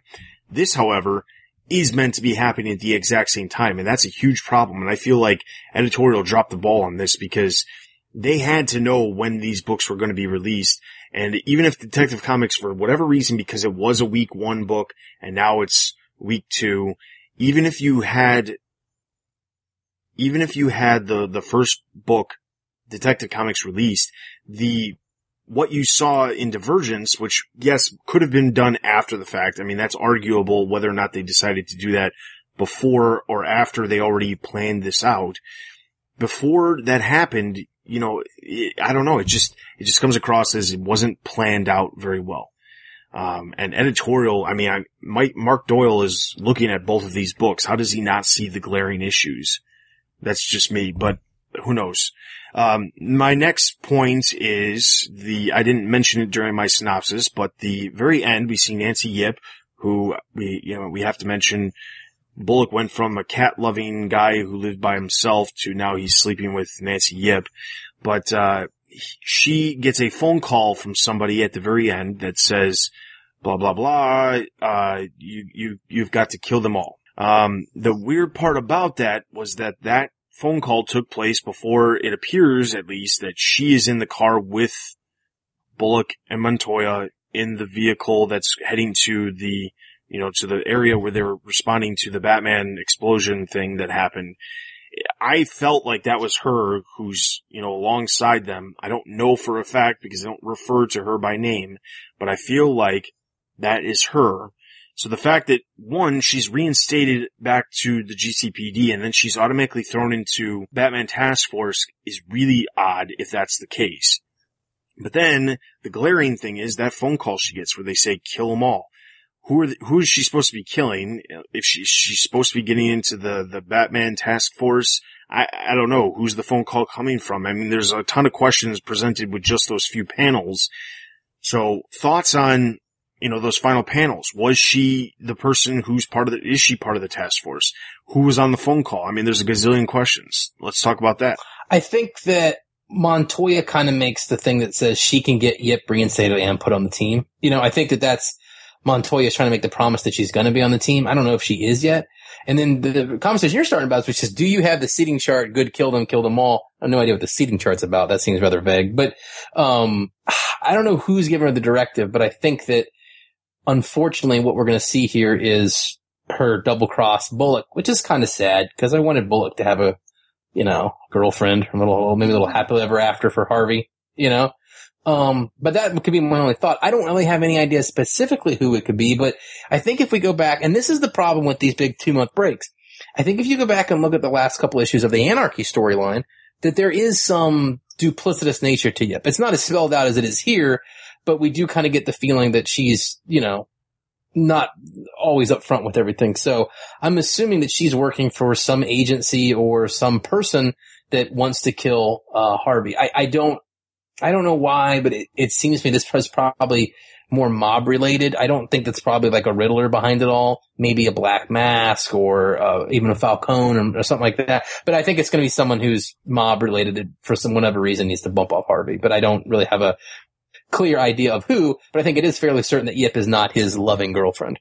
Well, I think the biggest problem with the reason we don't know who is because if you stick to just Manapul and Buccellato's stories, there's a couple of different characters that come to mind that could be involved. I mean, Anarchy could be involved, Mad Hatter, there's, whatever that biker gang that was involved, from their very first story. There's a bunch of different characters, but then now that they're interacting with the stuff that's happening in Batman, that opens basically anything. And that's the biggest problem of why we have no idea what is going on or who she's talking to. I saw some people online hypothesize that she was talking to Gary Powers, and I was like, how does that make any sense? Oh, yeah, I don't. Yeah, when I think seating chart, I certainly think wedding or some sort of banquet or I don't know if there's going to be some sort of party, honoring somebody with an award. Perhaps it's got something to do with this inauguration of Batman, and maybe there's going to be a Wayne Powers thing, and then, you have all the uniforms with them. Who knows? Maybe it's a task force. I feel like it's not specifically going at Bullock, whatever she's up to. But, I think she's using him, obviously, to get in there, which is super sad. First of all, did you guys know that it was Bullock in the first, right away from the silhouettes? Okay, cause I didn't, and I was like, oh my gosh, what's going on here? But yeah, it's nice because I don't know if we've ever seen him like that. So I was like, oh, isn't that nice? And then this, of course, you give him this evil person. I was thinking about somebody and then I forgot who, Calendar Man. We haven't seen him in a while, and we know that he popped up, and wasn't it an annual? Yep. Because he was abusive. Yeah. I don't know. But, it seems like he would do something on a special date though, and we haven't seen him in a while. But it's a little sad that here she is being evil. And she's somewhat in earshot of, I guess they can't hear the other side of the conversation, but I do wonder why. That's pretty daring right there to take that call and talk about that right in front of them. But I guess they're preoccupied. I don't know who she's working for. I'll throw out their Calendar Man just to mix it up.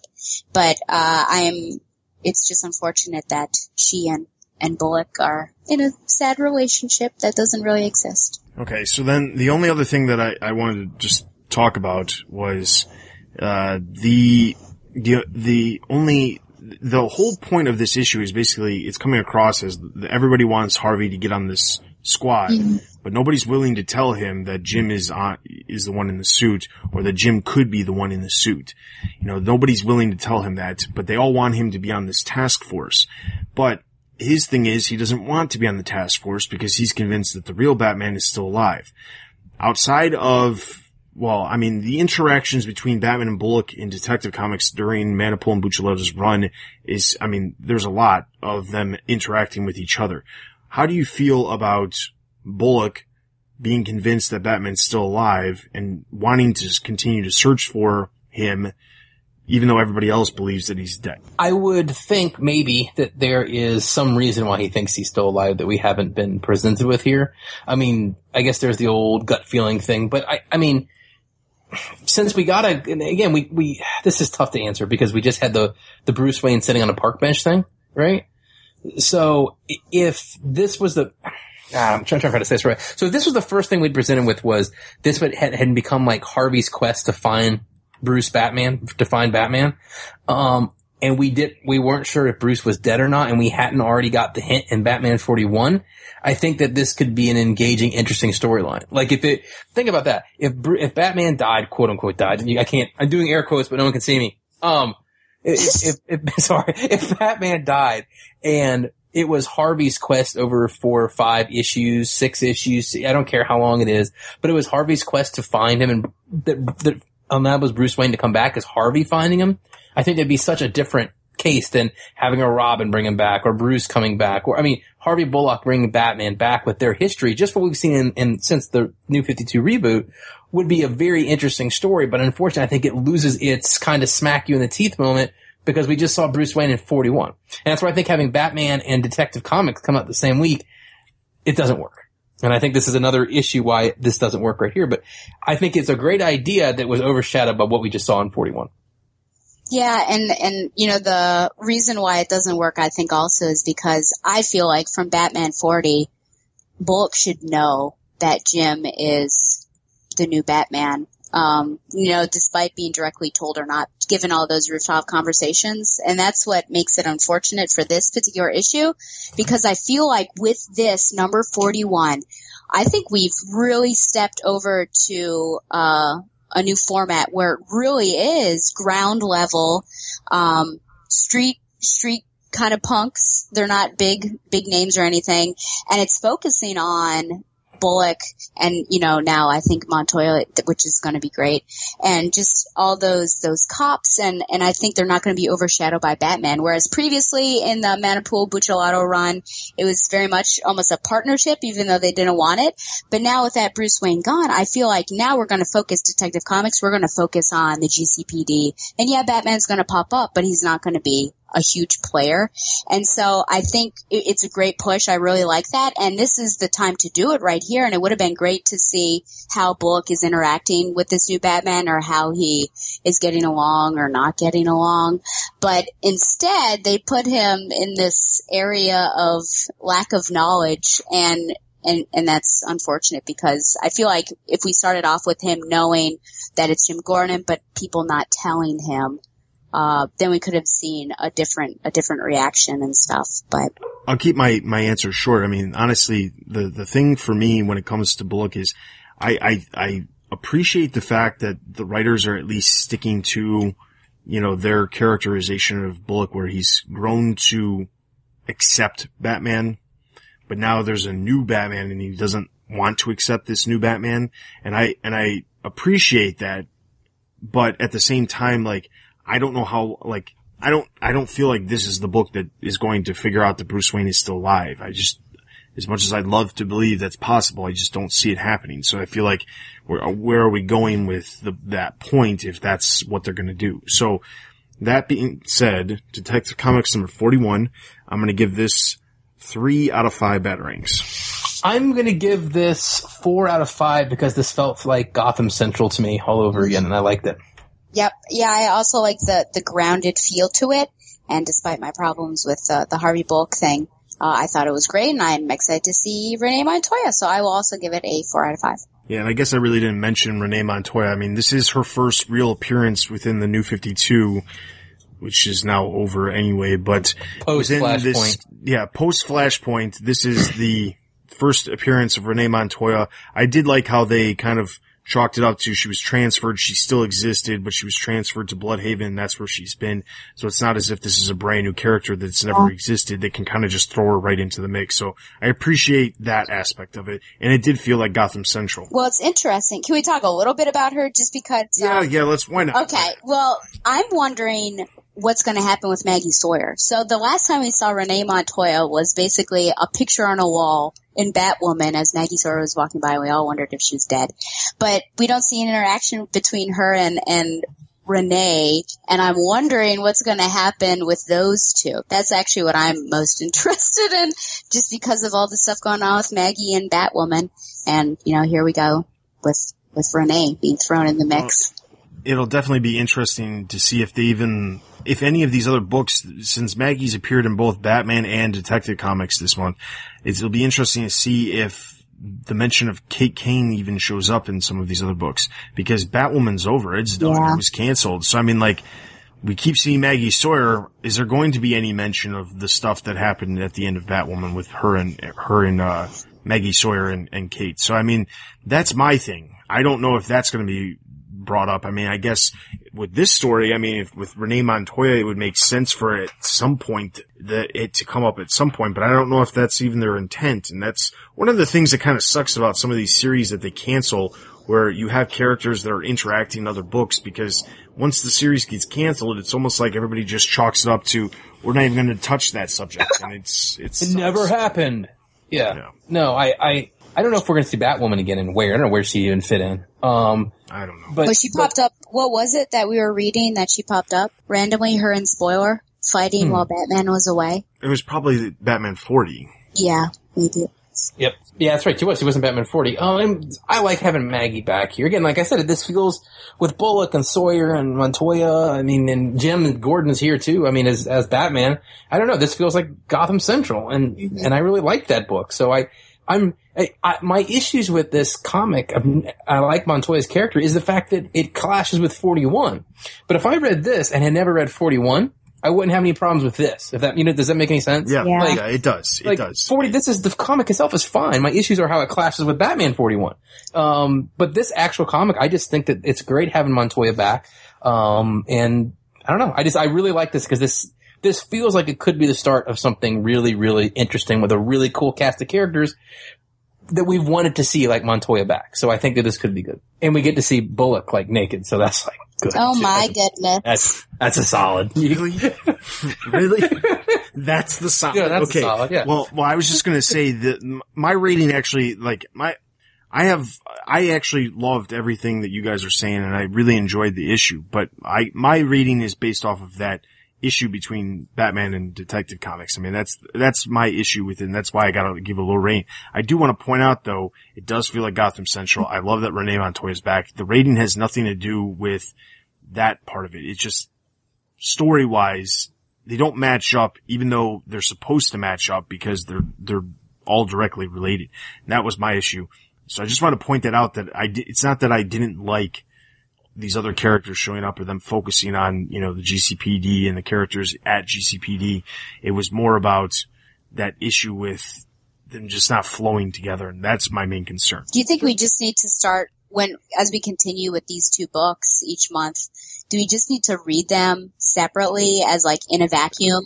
Honestly, we might have to. It just depends. We'll see what happens next month, but because I feel like Detective Comics is going to be going on a slower pace than Batman will be. I just feel like that's probably likely.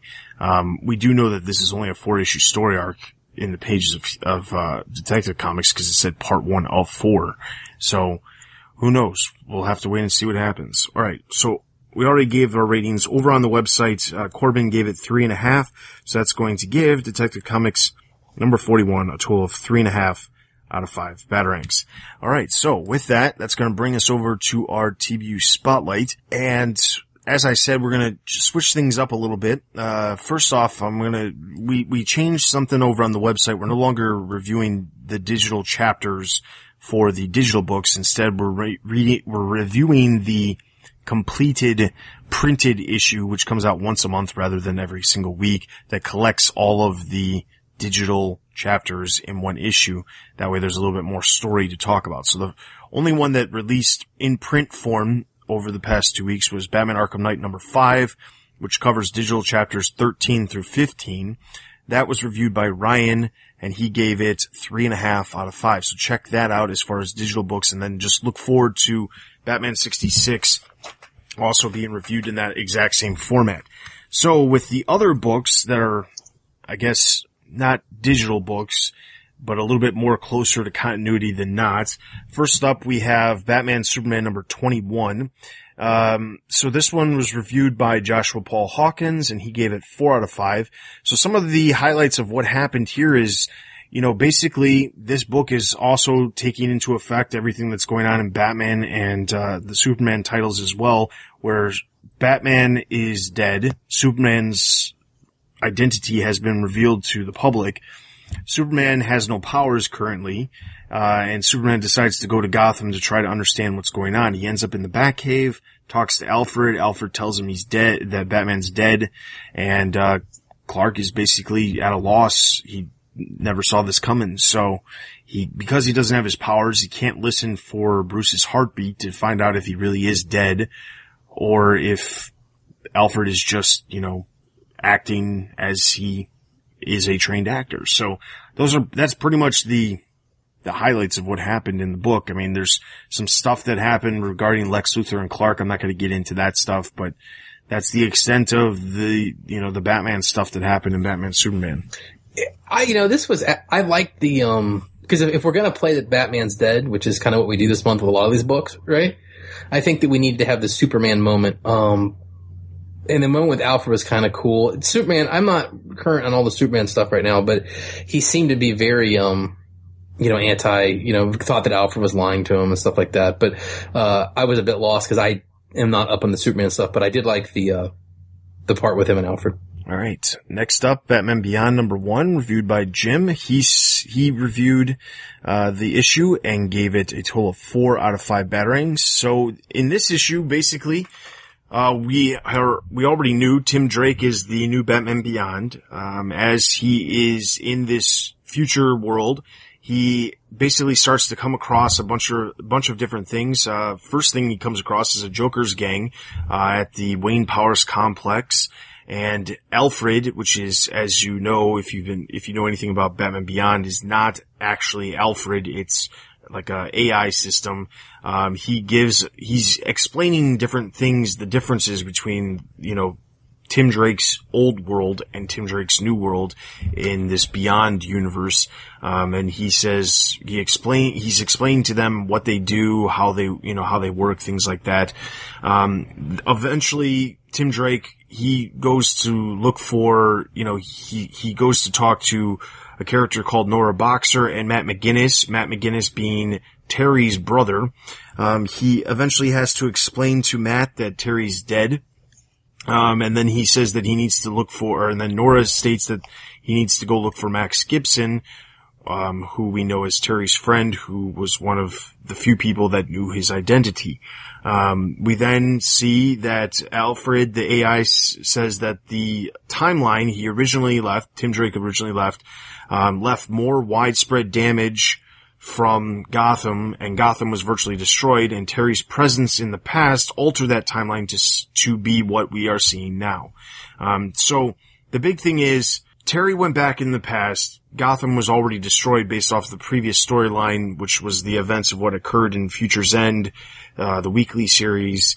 The timeline shifted because of Terry's presence. Terry died. Tim goes back to this different Gotham. It's not the exact same as the way Terry left it. And that's the way he goes. I hope that does it somewhat of justice, explaining it. It's a little confusing just describing it like this, but I suggest that you check out the review, as Jim gave a full synopsis that is a little bit more in depth than what I'm mentioning. What did you think about this? Did you like this Tim Drake in the future type deal? It's okay. I mean, if this is the only way Tim Drake gets a book, I mean, I guess I'm okay with it. I don't like that could be the only way that he gets a book, but at the same time, I don't really have a problem with it. I mean, it is basically setting up a different Batman Beyond universe with Tim Drake as Batman, but not just that, but the fact that things are different. I do like the fact that the Alfred AI system is kind of there to give knowledge to us who don't know anything about this new universe.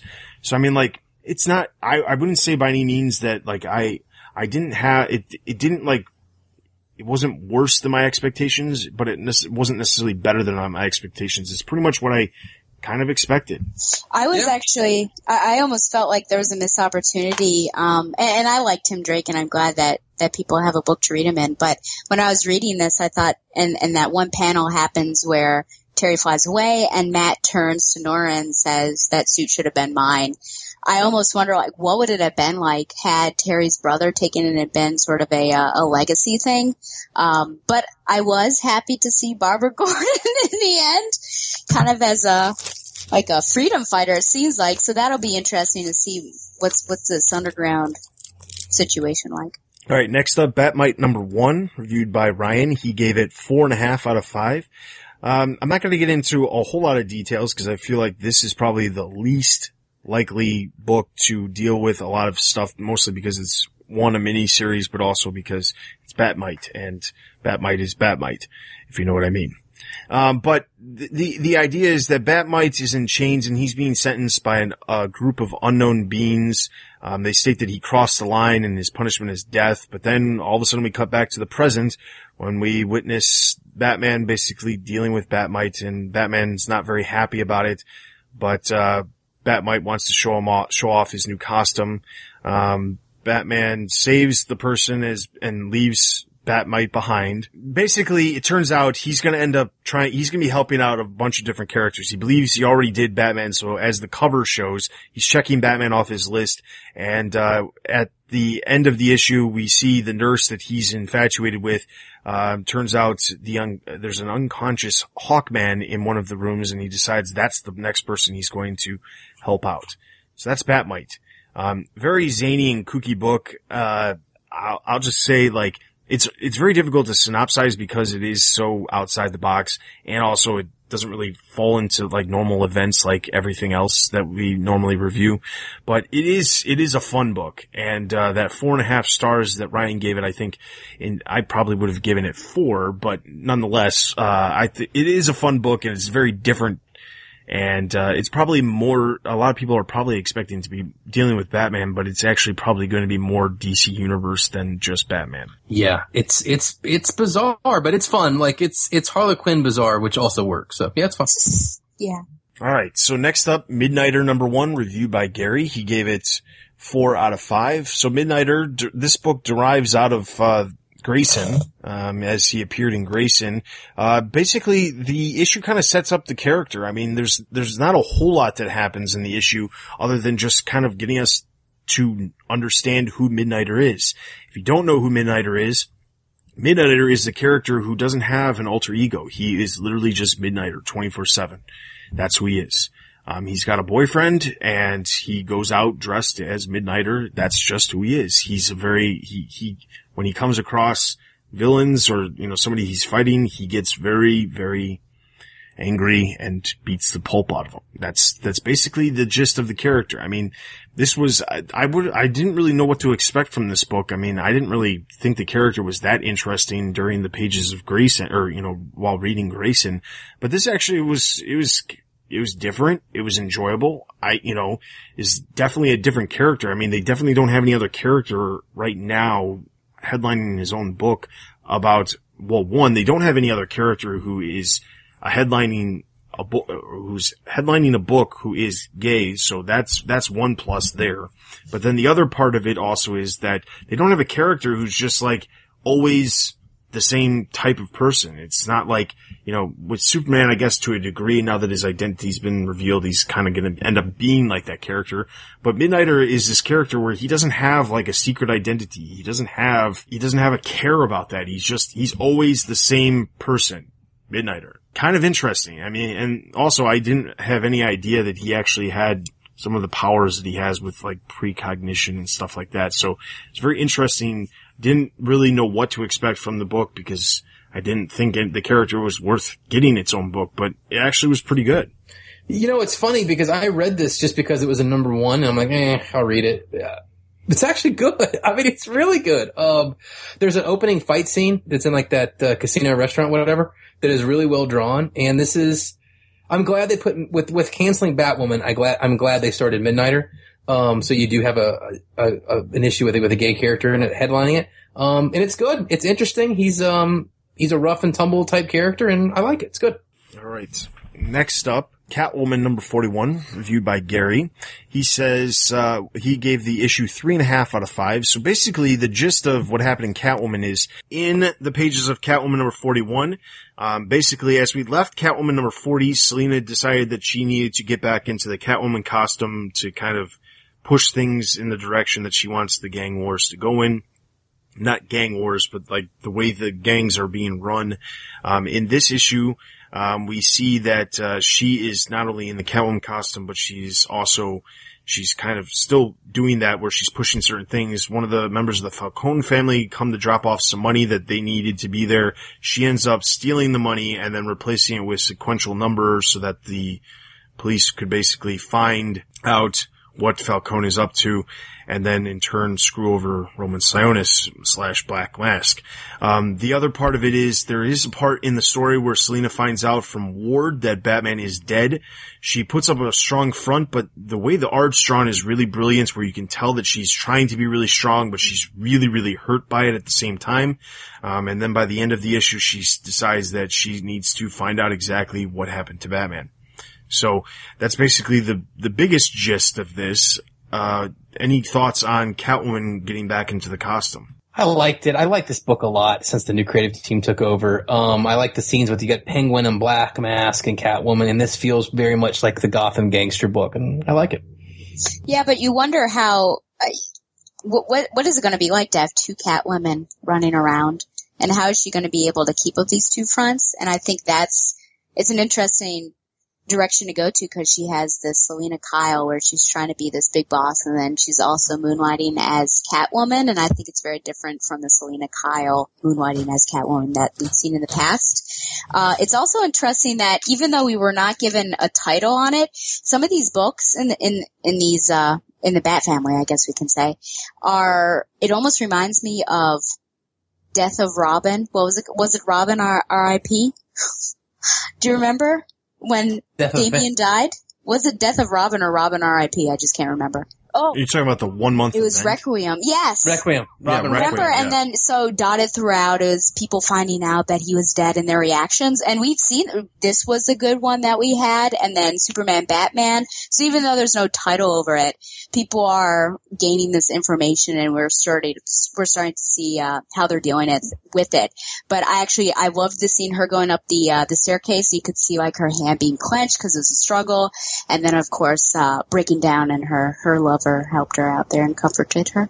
All right. So then next up, we have Gotham Academy number 7, also reviewed by Gary. He gave it a total of 4 out of 5. So this issue has Damian Wayne in it. And basically the gist of the entire issue is that Maps has what I believe to be a quill, that she writes things on a piece of paper, and somehow there's a spell that's on the quill that it comes to be. Damian randomly appears in Gotham Academy, and there's a boy that Maps believes that could be part of her, little clique group that she's trying to do, that's, part of the club. And, the boy ends up freaking out. Damian ends up taking the boy down, rather quickly, and that automatically makes Maps infatuated with him.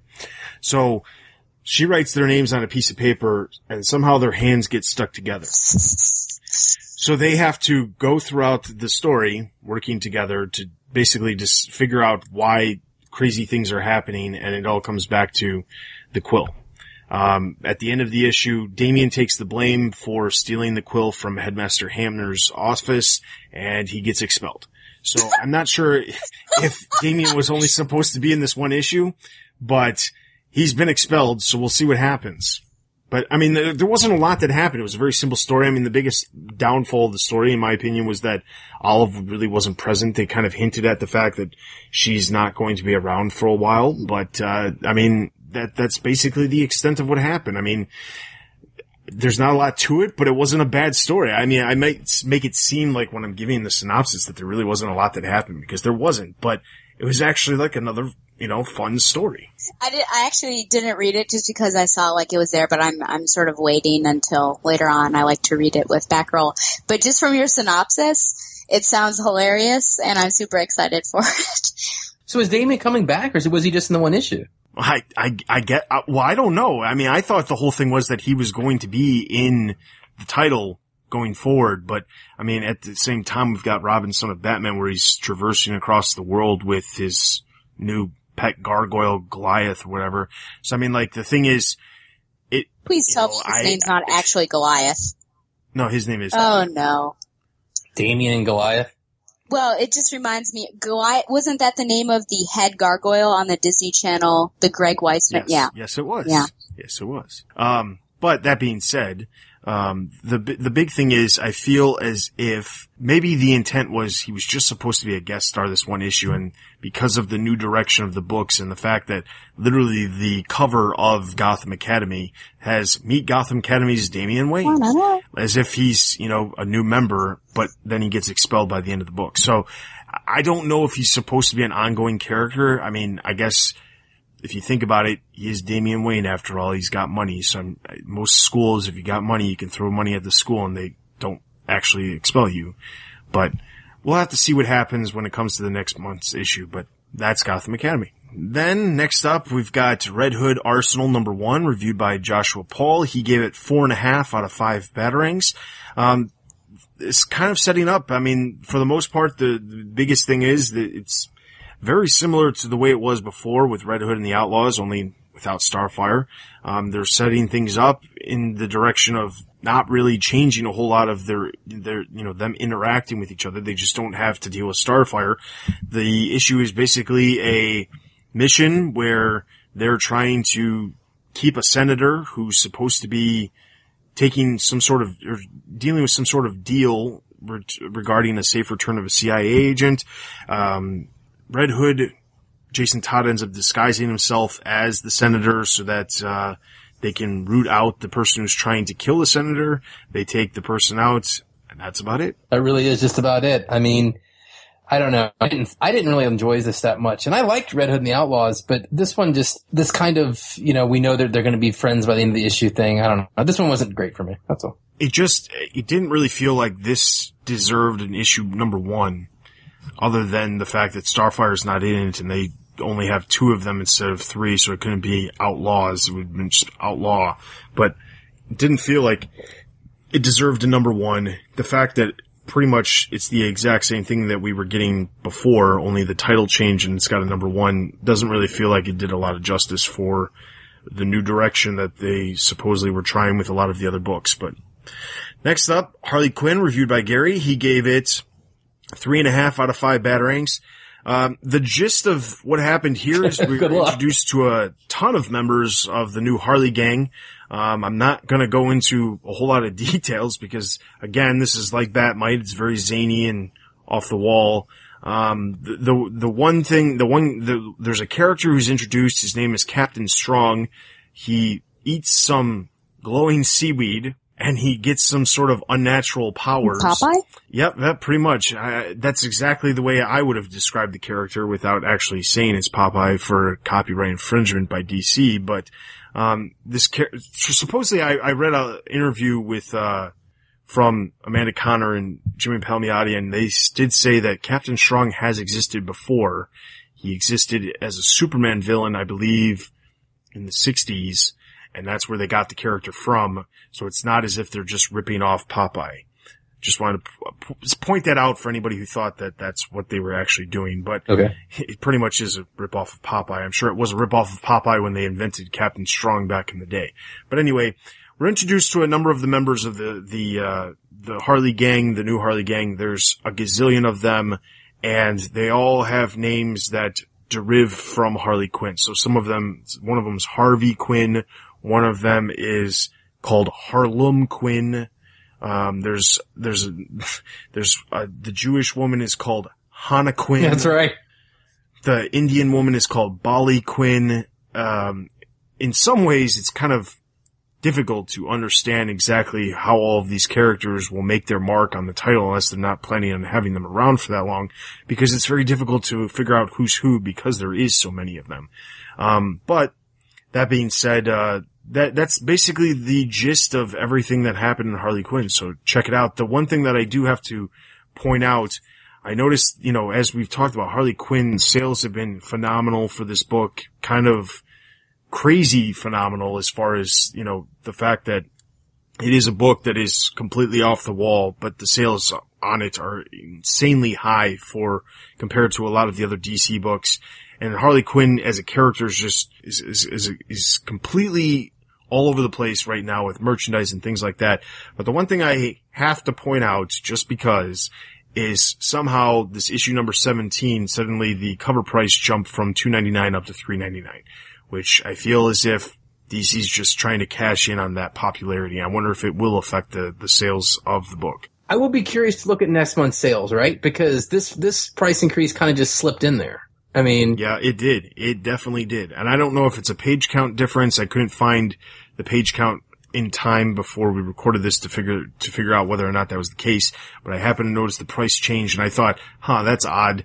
Some of the books that they've done that for, like, Batman and Detective Comics, where some of them have been $3.99 for a while. Some of them, they just moved up because they're, in the top 25 of the books sold for the month. Harley Quinn just kind of sneaked on by there, and nobody really said anything about it, so I figured I would. And I would say, I know I already missed this technically, but I want to throw it out there where you're talking about Harley Quinn. I don't really read Batman 66 religiously or anything. I catch up on it kind of in chunks. Yeah. But the Batman 66 had Harley Quinn in it this month. It was kind of cool to see. Yeah, I think the review for that would be up in the next 2 weeks for the print copy, because it was just the digital copy or digital chapter that just released this past week that she was introduced. But that's also something that will be reviewed once it's in print form later on. All right, so next up, New Suicide Squad number 9, reviewed by Jim. He gave the issue 3 out of 5. Basically, there's not a whole lot that happens here. Deadshot, Black Manta, and Captain Boomerang kind of go on their own little mission. Black Manta is kind of pleased by the fact that they're going to be, they're planning things out a little bit better instead of just heading in, hitting the ground running when it comes to their missions. So basically there's a splinter group of the League of Assassins that's broken off from the normal league. They believe that the normal league has grown soft and they want to take over the world using a ton of force, and they're doing things straight in broad daylight. And basically Black Manta, Captain Boomerang, and Deadshot are set to infiltrate the Splinter Cell, using a character called the Tomorrow Thief, who's already been part of the group for a while. He's a villain that's been around previously, but not recently. So they basically are set to infiltrate it. As in the process of trying to infiltrate it, they are led to believe they're basically their loyalty is tested by leading them out to the desert, being presented with 3 heroes that have been frozen with, freeze weapons. We don't know who the heroes are or if they actually are heroes, but they all grab the bats and they smash the heroes, leaving us to believe that they've been accepted into the League. So that's the gist of New Suicide Squad number 9. There's just to point out there is a couple of new characters that are supposed to be being introduced starting this month, including Talon is supposed to be part of the not the Talon from the Talon book, Calvin Rose. It's supposed to be the William Cobb Talon. Gotcha. He's supposed to be part of the book, as well as obviously Harley Quinn from the Batman universe. So that's part of the reason we're focusing on it now. How does someone control a Talon, though? Because if you put something in them and blow them up, wouldn't they just, regenerate afterwards? Or die, and they might actually want to be dead. Maybe. Fair enough. I don't know. It wasn't really explained. I mean, he appeared in the book, but it wasn't really explained. All right. So then, Justice League, number 41. Ed, you want to talk about Justice League? Yeah, Justice League number 41. This is basically the start, volume 1 of Darkseid War. So you read the prologue last month, and I know there was some parts in Divergent in it, but this is the beginning of it, which features, what I believe is Bruce Wayne Batman, unless you think I'm wrong on that, Dustin, but that looks to be. No, it definitely is. It definitely is. It's been confirmed that is Bruce Wayne Batman. So then I have to ask, has there been any other confirmation on when this is supposed to happen time frame wise, or no? If you ask anybody who's involved with either one of these stories, they say it doesn't matter because of this new no continuity rule. Really? So that's the thing. Snyder, just last night, when he was doing his little impromptu Q&A on Twitter, somebody asked, is there going to be any sort of repercussions as to, Bruce Wayne appearing in Justice League but not being in Batman? Are we going to see Justice League, focus on Batman's death? I believe at some point Jeff Johns said we might see something like that, but it's not going to be for an extended amount of time. And if the story isn't going to last that long, we might not ever see it, because I imagine that these two stories are probably going to run about the same length in time. And if that's the case, we might never see this reaction from the Justice League that Bruce Wayne is dead, because they'll just go right back to Bruce Wayne being Batman. But Snyder said, if you like both stories, just like the stories individually and don't worry about what's happening in the other ones. That's what he said. So what we have going on in this book besides that is the Mr. Miracle issue, basically, in a way. Yeah. Really focus on Mr. Miracle, the character who escapes from, Apocalypse.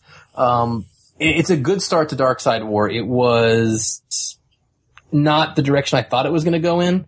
And I've always liked Mr. Miracle. He's a character that would be great with a 6-issue miniseries, but can't really have his own thing. But this is good. I really like this. And if you're from the Green Lantern universe, I'll throw this in there real fast. This is also another big time continuity screw up, because right now Hal Jordan doesn't even have a power ring anymore.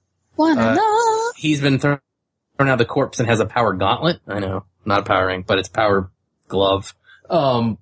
So there is a lot of this that doesn't seem to make sense in continuity. But if you take that out of it, I really like this a lot. I like Mr. Miracle, and I like where we're going. And this actually looks like this could be a very interesting mega event. Yeah, and I forgot to say, Josh Paul reviewed it over on the website and gave it 4.5 out of 5 batarangs. So that'll bring us to our last book, Earth 2 Society number 1, also reviewed by Josh Paul, and he gave the first issue a total of 4 out of 5 batarangs. So basically, a lot of what happens in this first issue is kind of dealing with some of the stuff that happened in Convergence, dealing with some of the stuff that happened in Earth 2 World's End, kind of leading us to understand how we got to this point. Dick Grayson is actually the one who's narrating the events of what actually happened to the original Earth 2. If you didn't read Convergence, you didn't read Earth 2 World's End, the basic gist of what happened was Earth 2 was destroyed by Darkseid. Everybody from the Earth 2 world was put onto ships. During Convergence, they were just kind of like floating in space, essentially. And at the end of Convergence, all of the people from Earth 2, there was a blood moon that was put in the exact place in the universe where Earth 2 used to be, and now they are all inhabiting the blood moon, if that makes sense. Mm-hmm. That's basically the gist of what happened. But now, Dick Grayson, if you were reading Earth 2 or Earth 2 World's End or parts of Convergence, you now know that Dick Grayson took on the role of Batman. There's a lot of other characters that are appearing. A lot of people assumed that what was going to happen with this Earth 2 world, or all these people, was that they were going to get marooned on Earth Prime, and they were going to become the new Justice Society, essentially. But that's not the case. It's still its own little world. They're not really dealing with anything else that's happening. There's a ship that crashes, and Huntress and Mr. Terrific are searching for survivors. This is taking place back a little bit in time.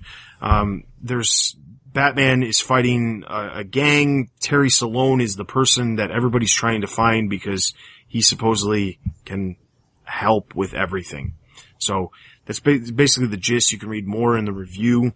I'm not going to get into too much details about some of the stuff that happens in some of the DC specific books, but Earth 2 Society we're also reviewing on the website, so be sure to check that out as well. And with that is actually all of our books for the Batman Universe Spotlight. So that would normally take us to listener Q&As. we don't have any listener Q&As, but that's because, of course, Convergence kind of, I think sales numbers for DC went down.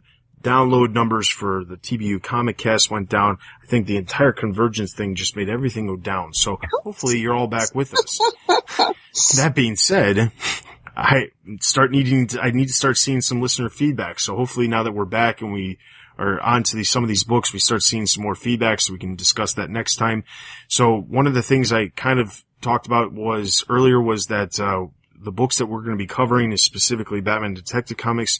We will not be covering any other major books, as in-depth reviews like we did with Batman Detective Comics. So next episode, we'll still cover comic news. We'll still do our Batman Universe Spotlight, where we talk about all the other books like I just did and listener feedback, but that'll also introduce, bring back a segment we've done in the past, which is discussion, where we'll talk about some sort of topic related to current events in the comic world and the continuity that we're being presented in the issues.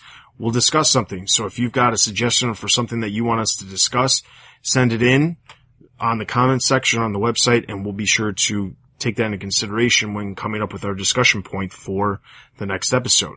So with that is everything for this episode. I want to remind everybody to head over to the website for all the latest news related to movies, TV, merchandise, video games, and of course the comics. Also be sure to check us out on Facebook, Twitter, and YouTube, as well as join our Facebook group for all the latest news and videos from the Batman universe. Also be sure to give us reviews on iTunes. Those are always greatly appreciated. Be sure to send us your feedback in the comments section on the website. And I'm going to bring this up yet again. We are still looking for staff for the website.